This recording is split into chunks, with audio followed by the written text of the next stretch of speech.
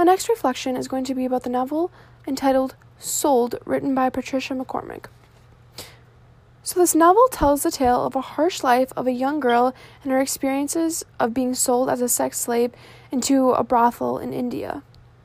Before a life of maltreatment, she was once an innocent girl living in a tin, impoverished home located in Nepal. Her family becomes poorer and poorer until ultimately her stepfather gambles away all the limited money that they have left. In result, young Lakshmi is sold to a pimp in order to bring some sort of salary back to her family, working in a happiness house. Lakshmi is stuck there until she can repay her debt that she owes to Mumtaz, the ruler of the brothel. Little does she know, Lakshmi tells her lies upon lies, and Lakshmi seems to be doomed into a life of sex work. Until one day when she's forced to make a decision to risk everything in order to escape and take a chance at freedom. So, sex trafficking is not only extremely prevalent in Lakshmi's culture, but in America's as well. The difference is that in Nepal, families will actually sell their own daughters in order to escape being in complete poverty. In America, young girls and women are abducted in plain sight and sold into sex trafficking, oftentimes never able to return to their families again. With poverty and low law enforcement implementation, the trafficking in India, which is where Lakshmi was sent, is much more severe than in America. Another similarity is that women in both cultures are exploited tenfold more in India, however. In the book, after Lakshmi has gotten her first period and is now a woman in the eyes of her culture, her mother tells her that she must carry herself with modesty, bow her head in the presence of a man, and cover herself with her shawl. She asks why women have to suffer so much, and her mother's reply is that it has always been a woman's fate. Young Lakshmi is taught that serving men, taking care of a home, and having children is what every woman is put on earth to do, and not to be her own independent person. In American culture, we teach women to be modest and make sure that they always act ladylike. Women in America are often discouraged from entering rigorous career fields and face pay inequality even if they do go against this advice. In present-day America, more is done now to achieve gender equality.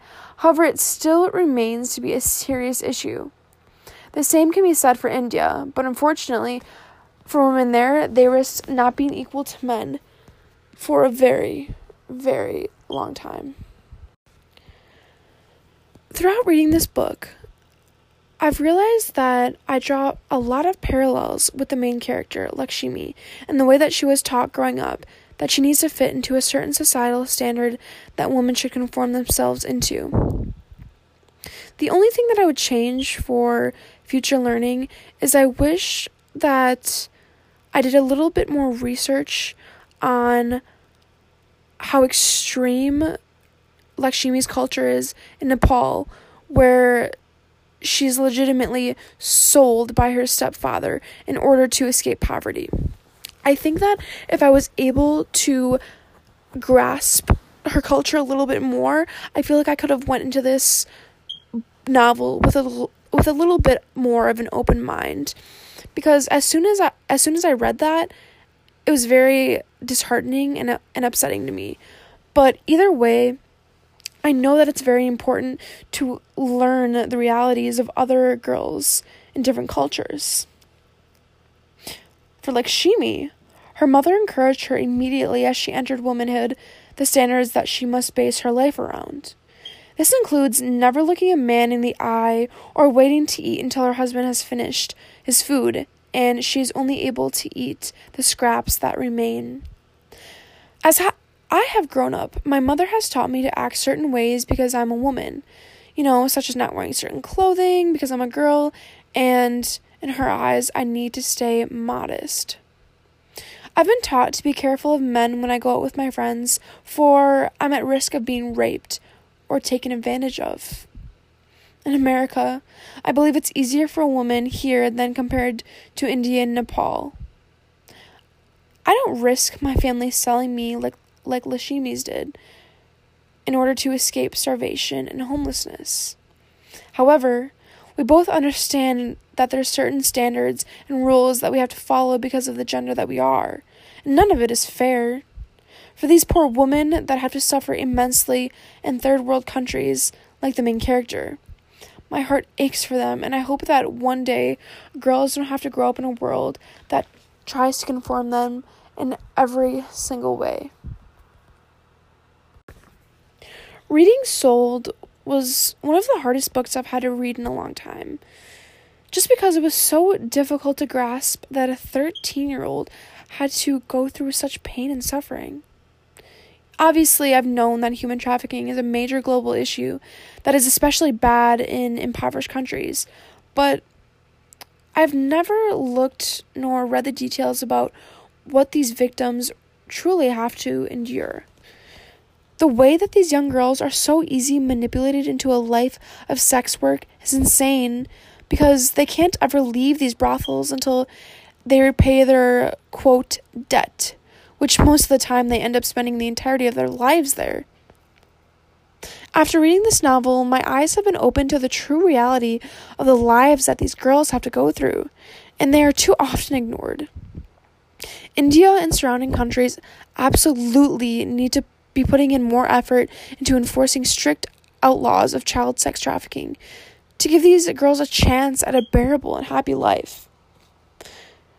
I hope that in the future I'm able to make a difference somehow, in whether it being politics or through an organization that works to put more effort into outlawing child sex trafficking, because no girl deserves to go through these horrors of having sex with old men and forced to be grown up in a life that revolves around drug use. Lakshmi lives by her mother's words: simply to endure is to triumph.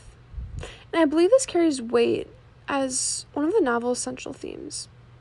At only the age of 13, she sold into a horrible life by her own family, and she was never prepared to undertake what awaited her at the Happiness House. She was forced to have sex with revolting men who used her as an object to fulfill their needs, while her childhood was taken away from her. She faced constant beatings from Mumtaz that left her mentally and physically scarred, left dreaming of a world beyond the brothel. Despite all of this, she still holds hope deep inside of her and is enlightened by the rare, simple, kind actions people do for her. I believe that if I was ever forced into a life that she's had to suffer through, there would reach a point where I would just give up. However, she stayed so brave to one day escape this life when Americans showed up to save her. Every day she was forced to serve sexual favors for men, and she had to do it no matter how horrible it got. By saying that, she's triumphed, for most could never go through the battles she has, nonetheless survive to see the day of their liberty. This message is prevalent all over the world in so many cultures and situations. To use in the instance of sex trafficking, considering there's millions of victims being forced to work every day of their lives, they still live and suffer through the pain and hope to one day see freedom again. To have even survived something as gruesome as the sex work industry is a triumph, because I know that some woman would rather die than have to go through such a terrible, scarring thing.